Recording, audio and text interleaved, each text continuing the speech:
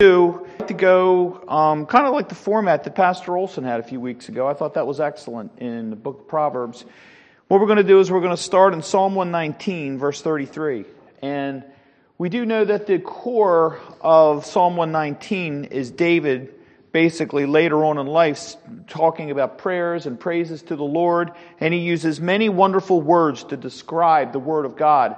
He speaks about the precepts, the testimonies, the commandments of the Lord, the judgments of the Lord.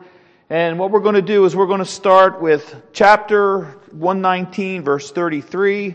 And that is the Hebrew alphabet, H-E, Hey. And we're going to just look at that and we're going to study that and just discuss it this morning. I'd like to ask Greg, could you start and read verse 33 and we'll discuss that. Psalm 119, verse 33. Go ahead and take your time. It's okay. We were connecting, actually, this portion of Scripture with our new study and Wednesday night prayer meeting for the last couple of weeks regarding the book of Proverbs. We started in chapter 1. We've been talking about wisdom. We've been talking about how Solomon went back to his father David and described him. And some really good applications which come through this. So, Greg, if you have that, go ahead and read it.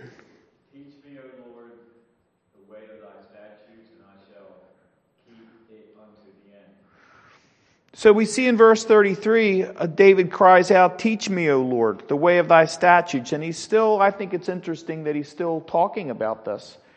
And he's still very much in awe, as Pastor Coleman was preaching from Psalm 139 last week, about how David says how the ways of God are past finding out. His knowledge is immense. It's just incredible. And David here in an older age is saying, "Teach me, O Lord, still thy way of thy statutes." What can we learn from that this morning? Anyone? Well, we can see all through Psalm 119 here the importance of God's commandments, and every verse has about God's commandments, God's statutes, God's ways, God, all those things have to do with God's commandments. And those commandments are for all time, those moral commandments. They aren't just for the Old Testament. And people like to do away with the commandments today, but Psalm 119 shows how important they are. Amen. That's a great point. And I think what we can add to that, we could ask the question in verse 33, are we supposed to only consider the interpretation of the statutes and the judgments and the precepts of God by the mouths of men? Is that where we should stop? Or do we have other responsibilities to the Word of God? I'm sorry? To keep it. Are we supposed to basically only have a handful of Bibles, keep the rest of them locked up, and the only way you hear the Word of God is when you walk into the door on Sunday morning and you get some kind of liturgy or some kind of like foreign interpretation or some kind of like intervention? Is that what we're supposed to do with the Word of God? I think one of the very important, many important platforms and applications of the Reformation is how Martin Luther and Calvin and other men wanted and taught how we're to read the Bibles ourselves. And we're to learn it. We're to study to show ourselves approved. In verse 33, remember David had prophets in the day. He had priests. He had sorcerers. He had a lot of people around him, and he begs the Lord to teach him. He begs the Lord that he will keep it until the end. Remember that Job knew that there was no greater teacher than the Lord God Almighty. Can someone read, before we go to verse 34, someone look up Job chapter 36 and read verses 22 and 23. There's no other greater teacher than God. That's where it all starts. And although we live in an age of naturalism today, where everything comes from nature, the energy is in the nature, the energy is in the sun and the moon and the stars and everything that we breathe, naturalist. Well, you could call us as Christians supernaturalists, because we believe in a God that creates and a God that can do anything. Job 36, 22 and 23.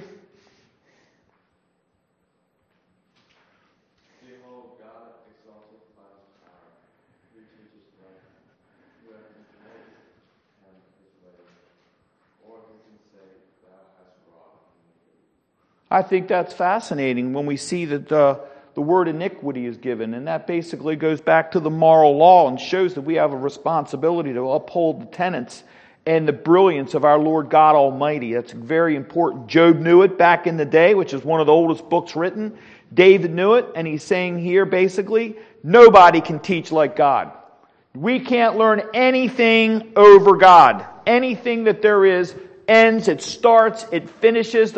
We know that our Lord is the Alpha, the Omega, the beginning and the ending. It starts and it ends with Him. Everything does. And that's why the psalmist says, as we look out our windows in the morning, the heavens declare the glory of God, and the firmament showeth forth His handiwork. So where none of us are without excuse. Verse 34. Let's go, Miss Sierra, could you read verse 34?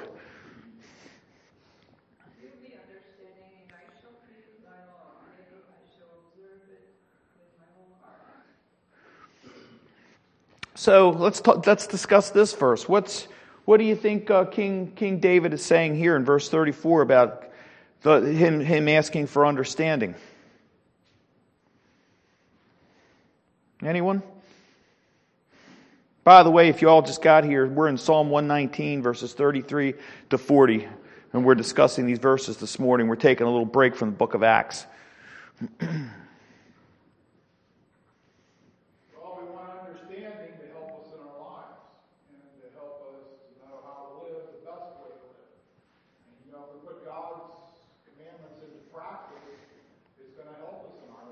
Amen. It's going to make things a lot easier for us. And it's just like if people want to ignore the fact that the Bible says you're supposed to use the rod, you're supposed to discipline your children, if they ignore that, then you're going to have a lot of trouble in their family. Amen. We've spoken from Proverbs 1 regarding wisdom, teaching the children wisdom. Why is it to teach them wisdom and instruction? And if you missed Wednesday night, you'll understand on Wednesday night we were talking about why instruction is so important. Do we just teach our children or our grandchildren? I mean, there are a lot of grandparents today that are raising their grandkids. A lot of them are raising them today because the parents are just AWOL. They're gone. And it's kind of good in some certain circumstances because you still have the old school types of grandparents that are out there still teaching the Bible and good things, and regardless, basically, you can't just give the kids, or if you're teaching a Sunday school class, or you're teaching a vacation Bible school, or maybe a youth group or something like that, you can't just give the legislation without instruction. And I believe that's why Paul says, how can they hear without a preacher? Someone has to interpret it, make it practical, and I think bring it to life. And what I love to do is when I read different parts of Scripture, no matter where I'm at, I love to find the drama. I love to find a narrative that shows how this all comes together and how the Lord puts it in our minds and our hearts. So David here, Pastor Olson gave a really good answer here. David talks about understanding. You go all the way to Proverbs, you can see that it's passed on to his son with Solomon. And Solomon talks about his father in Proverbs chapter 1, verse 1. And he had begged the Lord for what? Solomon. Exactly. Amen. And the Lord didn't just give him wisdom, He also gave him riches. And so understanding, he says, give me understanding, Lord. You know, David does not ask to be taught the language of the law only, or the sentiment, or the public tenor, or the community conscience. His delight is in the law of the Lord, and in His law doth he meditate day and night. For he shall be like a tree planted by the rivers of water, that bringeth forth his fruit in his season, and his leaf also shall not wither, and whatsoever he doeth shall prosper. And I truly believe, and that's Psalm 1, verses 1 through 3, well, that is a messianic prophecy, because our Lord never did anything that did not prosper. Double negative there, but everything He did prospered beautifully and perfectly. And so the understanding that David still, I think it's fascinating that later on in life, he's still asking the Lord for understanding in verse 34. Have we ever reached the pinnacle where we can take our Christian flag and put it on a hill and say, I have arrived. I don't have to do anything else. I know everything. Lisi. Just a little comment, and this really grieved me, but in one of the churches that we had gone to years ago, this lady sitting next to us, Cindy was talking to her, and this woman looked at her with her eyes wide, and she looked at me, she says, I have no sins. And I thought, this is what's been being preached. And this was under the cover of a Christian church. This wasn't a Unitarian church. Mm. I thought, what are they really preaching there? Right. What is really being preached in these places for her to sit there and tell us that? And she looked like she couldn't understand what we were talking about. Mm. People do not know that. They don't own their sin. Right. And even now, when people are confronted gently, even when a believer approaches gently, you don't really believe you're a sinner, or it's like you open the floodgates of hell with anger when you bring something up. It's very, very tragic. Right. That goes right back to what we started off with this morning. Is it basically the practice of the church that only those that are standing in front of the church, only those are the ones that are to take the Bible and just talk about it, and that's all the Bible that the people in the congregation and all get? I think Lisi hits the nail right on the head, because I've heard this many times too. People only listen to what they hear, maybe for 25 minutes or a half, or what they regurgitate from a Sunday morning message or on the radio. But the only way to interpret Scripture is to dig, is to get in there and dig, and keep digging and digging and digging. And the things that you put together, I tell you what, there's nothing that make you feel more intelligent and more ready and more wise than to take God's Word and to connect it together and to apply it into your own life. And I think that's why it's so wonderful that David here, he begs the Lord, give me understanding. He says, give me understanding, David, as I shall observe it with my whole heart. David knows the greatest commandment. Can someone look up Matthew 22, verses 37 and 38? It's so embedded and engraved in our lives that it's in our hearts.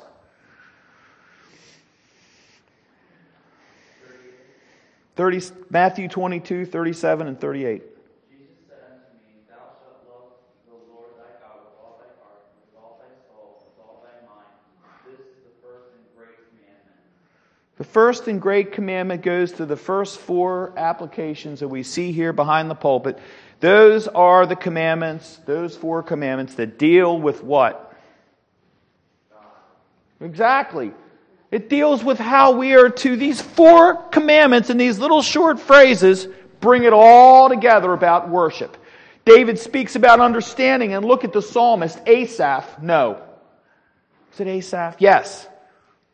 Yeah, in Psalm 73, I believe it was Psalm 73:18, he says, I went until I entered into the sanctuary of my God, then understood I their end. What's he talking about? Well, just listen about what Pastor Olson is going to preach this morning, and you will understand the end of the wicked very well. They literally took a prophet and stoned him. They stoned him because he was giving the truth, and he was giving a warning from God about what was going on. Can you imagine right now going into Congress down here and giving a warning like Zechariah, this prophet, and telling them what they're doing with these sodomites? You imagine what would happen? There's men right now in these Capitol riots that they just arraigned, they tried one, and they sentenced him in private on Thursday. They did it in private. That's totally unconstitutional. Nobody even knows how long the time he's gotten. And the FBI now has got henchmen out there looking all over the country for those Capitol, the rioters they call them. They're more interested in finding them and jailing them. They're literally combing the whole country for that than these people that are coming in illegal and they're murdering and they're doing all these horrible things. I mean, we got a real problem here. And so here we see David says, Lord, give me understanding and open my heart up. We see here when our Lord says, Thou shalt love the Lord with all thy heart and with all thy soul, with all thy mind. This question has been asked by the Pharisaical lawyers of the day. They had asked what was the greatest commandment. And David said, I desire to be taught by God. And here the Pharisees were literally being taught by God incarnate. And what did they do? They turned on him and they hated him. The Messiah was there and they missed him. This is prevalent today in our legislative system. Verse 35. Jacob, could you read verse 35? Then one of them, which was a lawyer, asked him a question, tempting him, saying, I'm sorry, Jacob. Psalm 119, 35. Yeah, we're still back to Psalm 119. That's a good verse, though.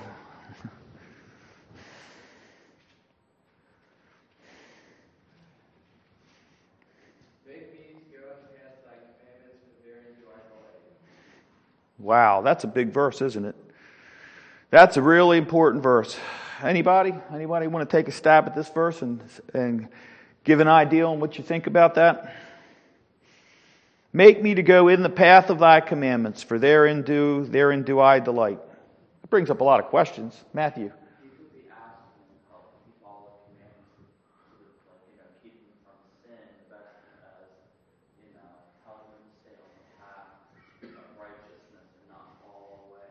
That's right.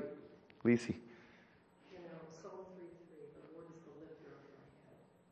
We can't even lift our heads without Him doing that. That's a very humble way, because He's not saying, I'll walk in the way of your commandments. He says, please make me. Right. Please push me aside, because my flesh will do something else. Push me aside and make me to walk in His commandments. Amen. It's humble. It's a humility. Right. Amen. Matthew, repeat what you just said.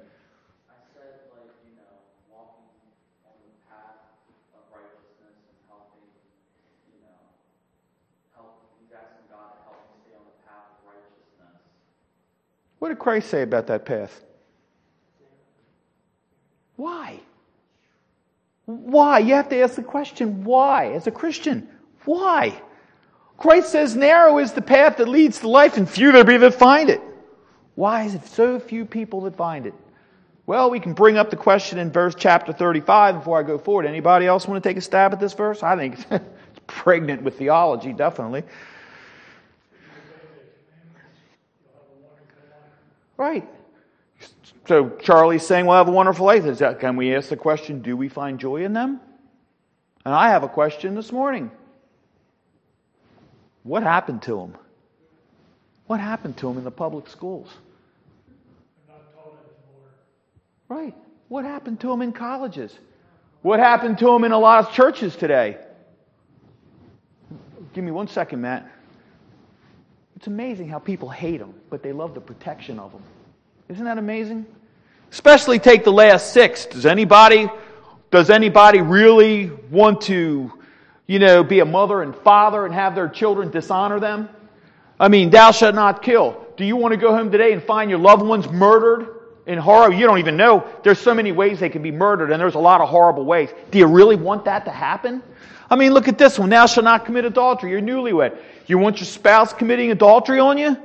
Thou shalt not steal. You want to go out to your car? Lady was saying on some news thing yesterday, on some blog thing, that locked my car, parked it in my driveway, went out there, somebody broke the window and ripped everything out of it. Does that feel good? It doesn't say thou shalt maybe steal. It says thou shalt not steal. Thou shalt not bear false witness. Do you love it when people just lie to you and patronize you? Or I think this is the most fascinating one of them all. I mean, really, if you were going to have an island and it was yours and you owned it and you had to make a whole set of laws up, you might pick thou shalt not kill, thou shalt not commit adultery, something like that. Who would ever pick thou shalt not covet? That's brilliant. That is one of the most brilliant commandments. Why? Because it goes to our hearts.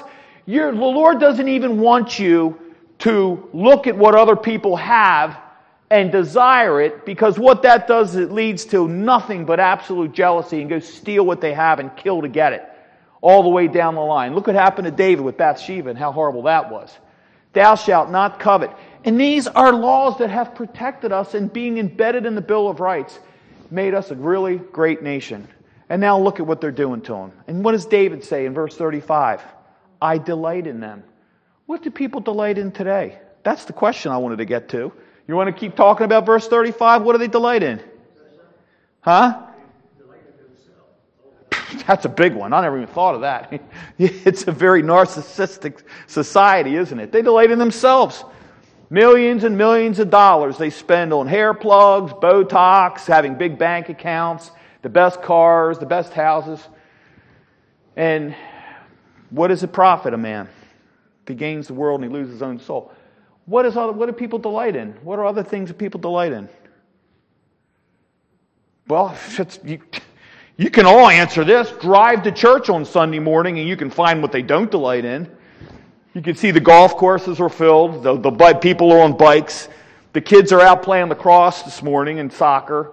The grocery stores are filled. Pretty much everything's filled except, Bible-believing churches anyway. I don't know about some of these other, big entertainment chair. They're pretty filled. But what do they delight in? What other things?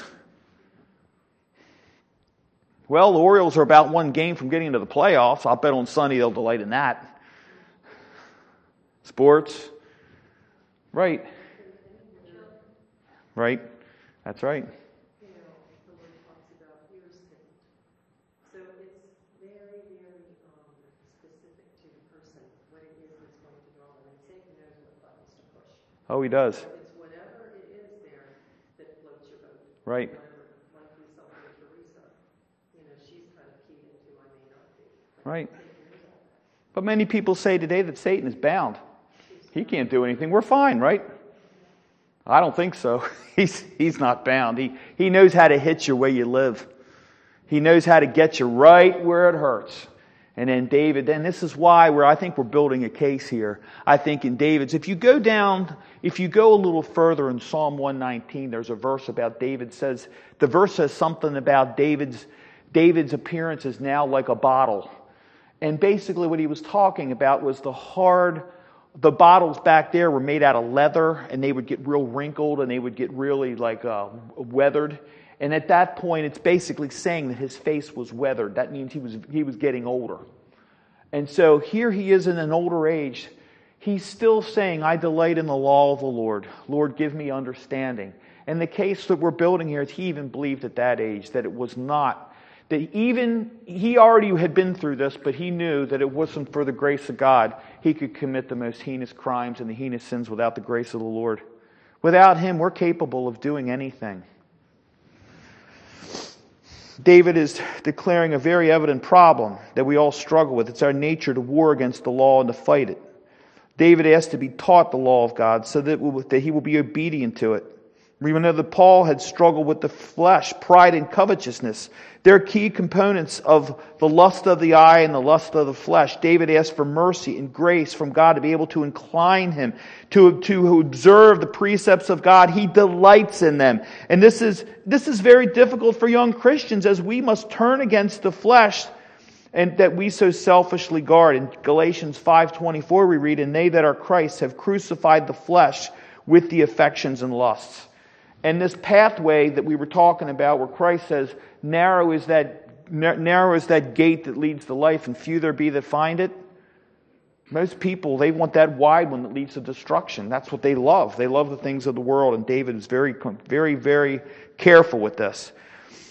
How about Pastor Olson? Can you read verse 36 in Psalms 119?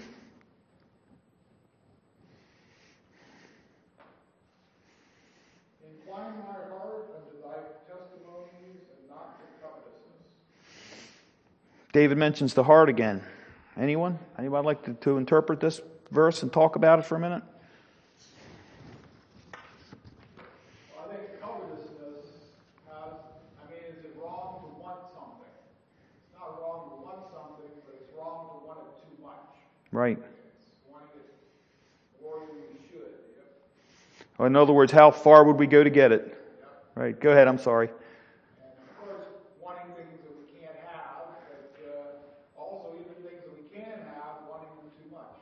Right. I think one of the things that I see, an example that I've experienced in my life, is people that just don't bloom where they're planted. They're not happy where they're at, and they're always looking for something better. They're coveting some better life. I think that's how a lot of marriages are broken up, and how a lot of children wind up leaving the house and doing bad things. They don't want what they're being taught. They want to find something else out there, and it's a grand illusion. It really is. It's a real smoke screen. It's kind of like the Wizard of Oz. Lisi. It's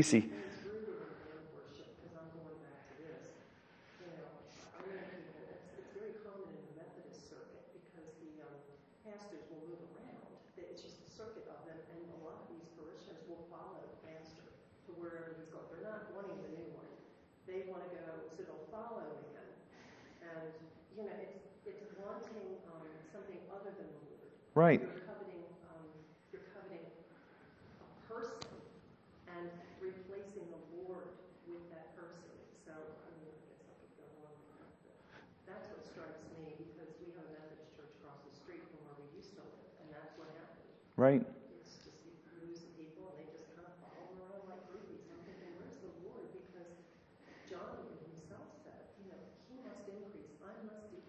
Right. Pastors want to be worshipped, and they delight, some of them sadly, and they love it when these people follow them. Right. And it's destroying the church. Right, and it's amazing. You say that they're wandering and they're looking for something else, but it's amazing how when people like do that and they want like in their own churches, they're not comfortable in their own churches anymore, and so they just want to get up and desert them and leave, and then they go off and they do something else. I remember years and years ago, a very solid church out near Huntington, Pennsylvania. There was a pastor out there. He was Irish, I think, and he had been with the congregation all those years. And out of nowhere, he just said, "I'm leaving." He said to the congregation, "I'm leaving."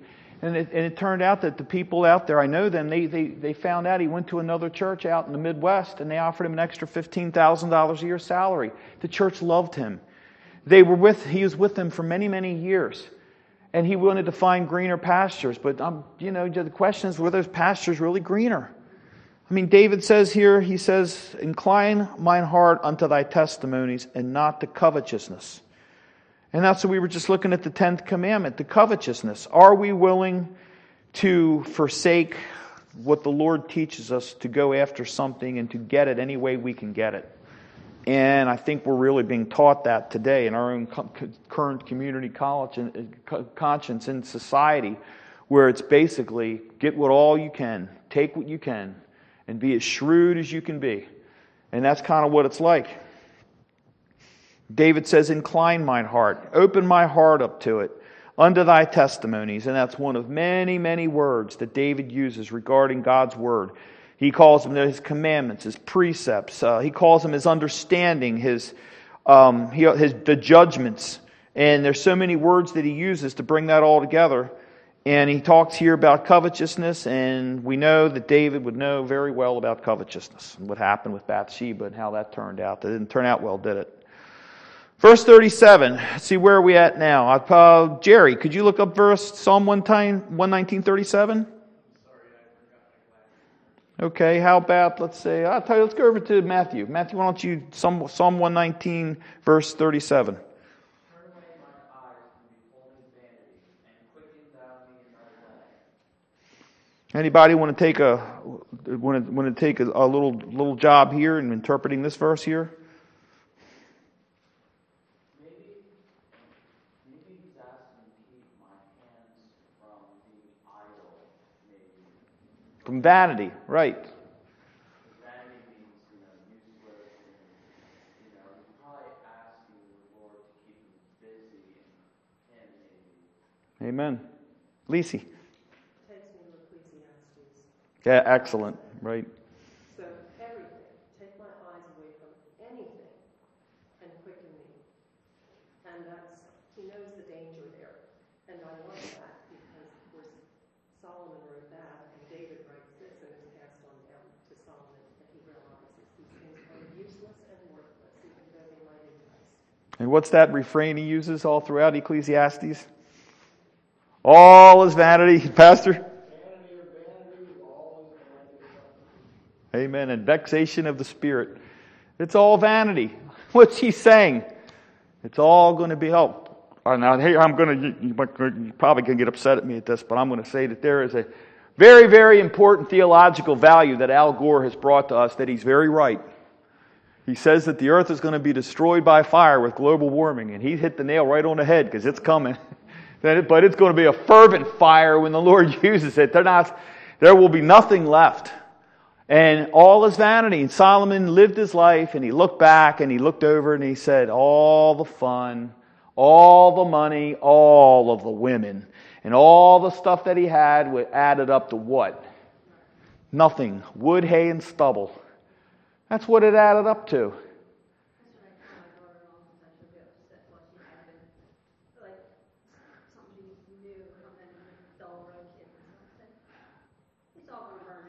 Right.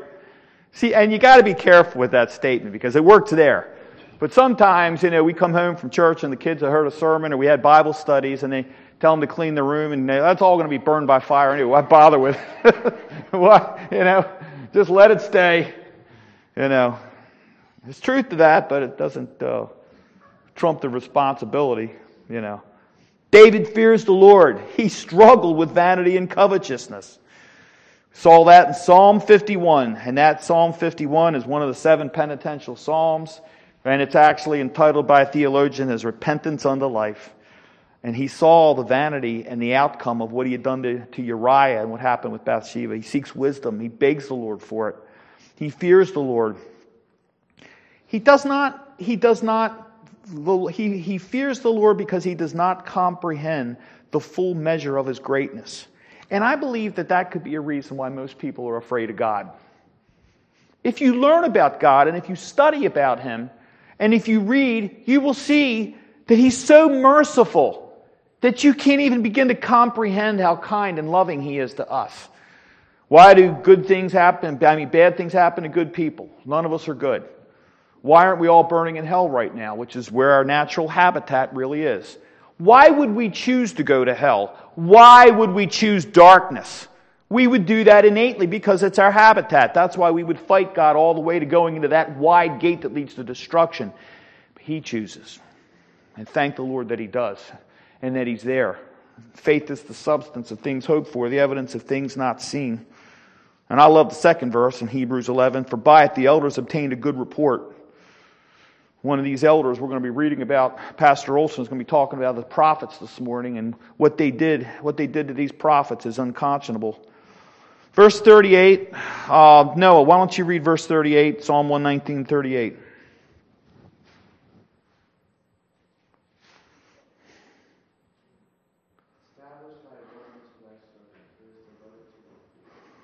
Whoa!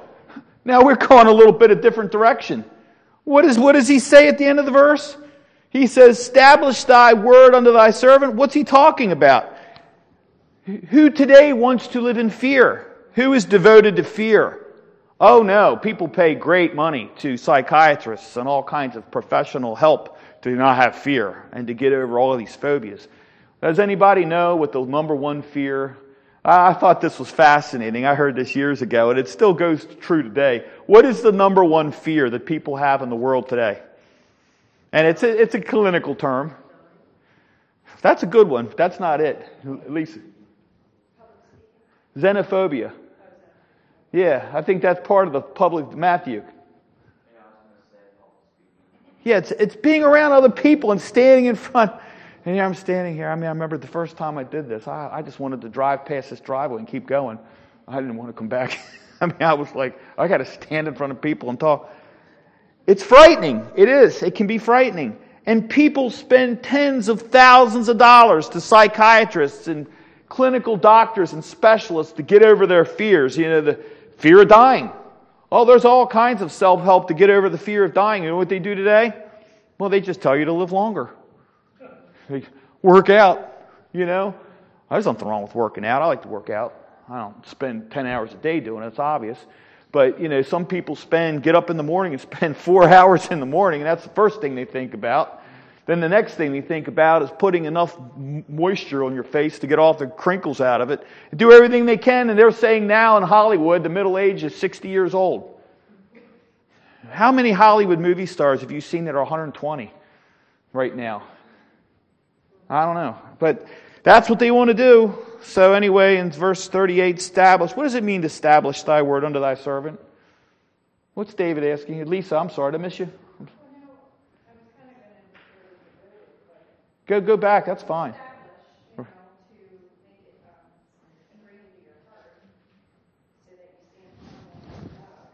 That's right.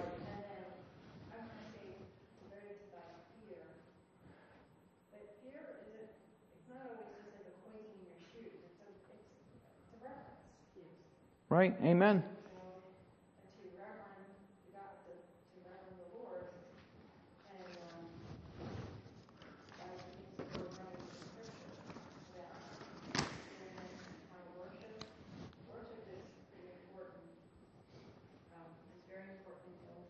Right. Because the way people worshipped, they even got to the base of the mountain and they died. And it was establishing boundaries for people. Right. Because we need boundaries because we're inherently wicked.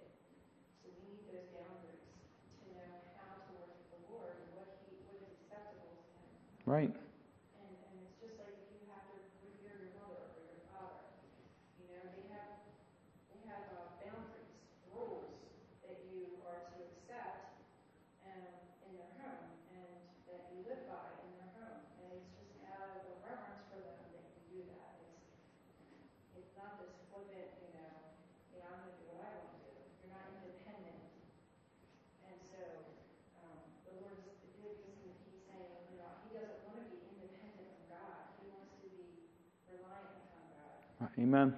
He wants to be established. He wants it emboldened in him. He wants it driven into his heart. Like Ezekiel, remember he ate the scrolls and it tasted like honey. It was not bitter. And it basically, one of the messages I heard years ago was that he loved the Word of God so much that he ate it, tasted like honey, it came out of his pores. I think this is my opinion, and open up the floor. You can tell me what your opinion is. I think the number one problem we have in the United States of America is the lack of exactly what David's talking about. It's the fear of the Lord. And what was the word that we used to open up the class today? The main word. Wisdom. Wisdom is the main word. Wisdom, by the Merriam-Webster's dictionary, which I love that dictionary, is the ability to discern inner qualities and relationships. It's insight, good sense, judgment. It's generally accepted belief, accumulated philosophical or scientific learning that is knowledge, a wise attitude, belief, or course of action. And what does the Bible say? What is the fear of the Lord?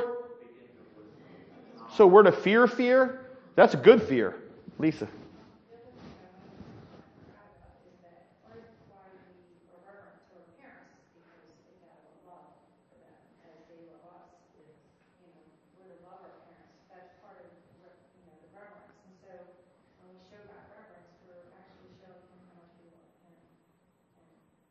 Well, that's the first commandment with promise. What's the commandment with promise? What does it say about honoring your mother and your father? Yes, that your days may be long upon the earth. And there are a lot of young people that died way too early because they wouldn't listen to their parents. Very sad. All throughout Scripture we see that. Wouldn't listen to the Lord, wouldn't listen to their parents. And none of us are perfect. I mean, most of all, least of all me. I can tell you that. But the tenets that I was taught, I still remember them today. And the thing that turned me to Christ was when my father said, he was reading the book of Proverbs one night in devotions. It says, just think about how long hell is. You burn in hell, you're going to be roasting forever. Ever and ever and ever. Jonathan Edwards says, 1,000,000 years will seem like a second. Ever and ever and ever and ever. I could stand here and do it forever. It goes and it goes and it goes. And once you're there, you're not going to go to God and say, I'm sorry. Let me go back to my family. Let me start all over again. No, that's it. It's a sobering thought, but it's real. I mean, it's not some kind of a myth, which is what they're making it out to be today. Lisa. Some people kind of feel like that's a harsh thing, but you know what? Yesterday or the day before, I was listening to a Christian radio station, and there was a lady that was talking about how she had a niece, a teenager that lived with her, and she had a hard time getting used to like the rules and things like that. So she was complaining one day to a friend, and the friend started crying. She said, "Oh, how I wish someone in my house would, care enough about me." Right. To make rules and punish me when I need it. And, so it's really not. We really do need that. And when we don't get that, and when the Lord isn't chastening us, there is something that we should be questioning. If we're not suffering Right. consequences. Whom he loveth, he chasteneth. But that's what we lack, I think, today in every area of our politics, our judicial system, all the way, especially in the White House. There's no fear of the Lord. Anything goes. You got people that are sitting on the bench, one that died 2 years ago, that's still in the age of 80, was still passing legislation to murder babies. You got to be crazy to do that when you're ready to face God, but they don't have any fear of Him. Who's God? It's all right. I'm a naturalist. I'll just live in the earth. I don't know, these people think they want to come back as crickets or something. I don't want to come back as a cricket or a hornet or something like that. They really think that. That's why there's, you try to run over a squirrel now and somebody catch you today. You get in more trouble than that than you do aborting a baby. Or running over a dog and leaving it there. I don't advise doing that, but people do it. I'm just, it's just crazy the way things have been. Establish thy word unto thy servant and have it emboldened in your heart. Got a couple more minutes. We got one more verse. Let's see. Lisa, could you read Psalm 119, verse 39?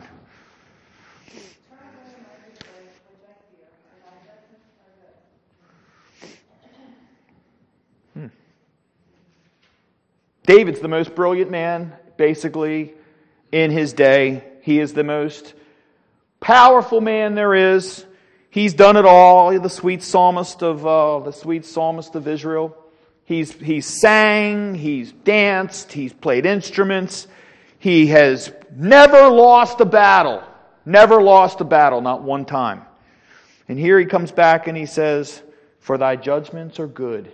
He says, "Thy judgments, not my judgments." Going back to what Dave said, and I thought that was great. The number one thing people care about themselves and they delight in is themselves. David delighted in the laws of the Lord. And he says, "Thy judgments are good." And there's a lot of interpretation. Basically what he's saying is, thy judgments are the only judgments. They're it. They're the bottom line. And that's what we need. I mean, our forefathers knew that. And they drew up the Bill of Rights and the Declaration. They knew that. The fear of the Lord is the beginning of knowledge. Proverbs 1:7. Proverbs 8:13. The fear of the Lord is to hate evil, pride, and arrogancy, and the evil way, and the froward mouth do I hate. Matthew 10:28. And fear not them which kill the body, but are not able to kill the soul, but rather fear him which is able to destroy both soul and body in hell. Ecclesiastes 12:13. Let us hear the conclusions of the whole matter. Fear God and keep His commandments, for this is the whole duty of man. That's it. That doesn't say the whole duty of man is to have PhDs and more degrees than a thermometer. It doesn't say that we're supposed to have overflowing bank accounts. The whole duty of man is to keep His commandments and to honor them and to fear the Lord. We're going to stop there. Anybody else want to take a stab at this verse before we stop? I don't want to cut anybody off here. Turn away my reproach which I fear, for thy judgments are good.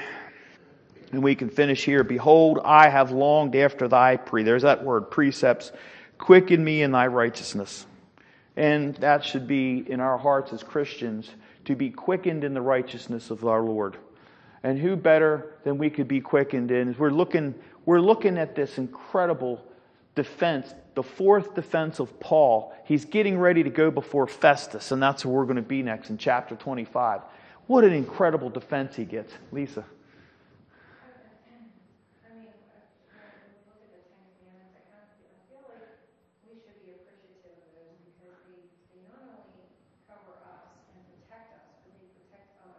Right.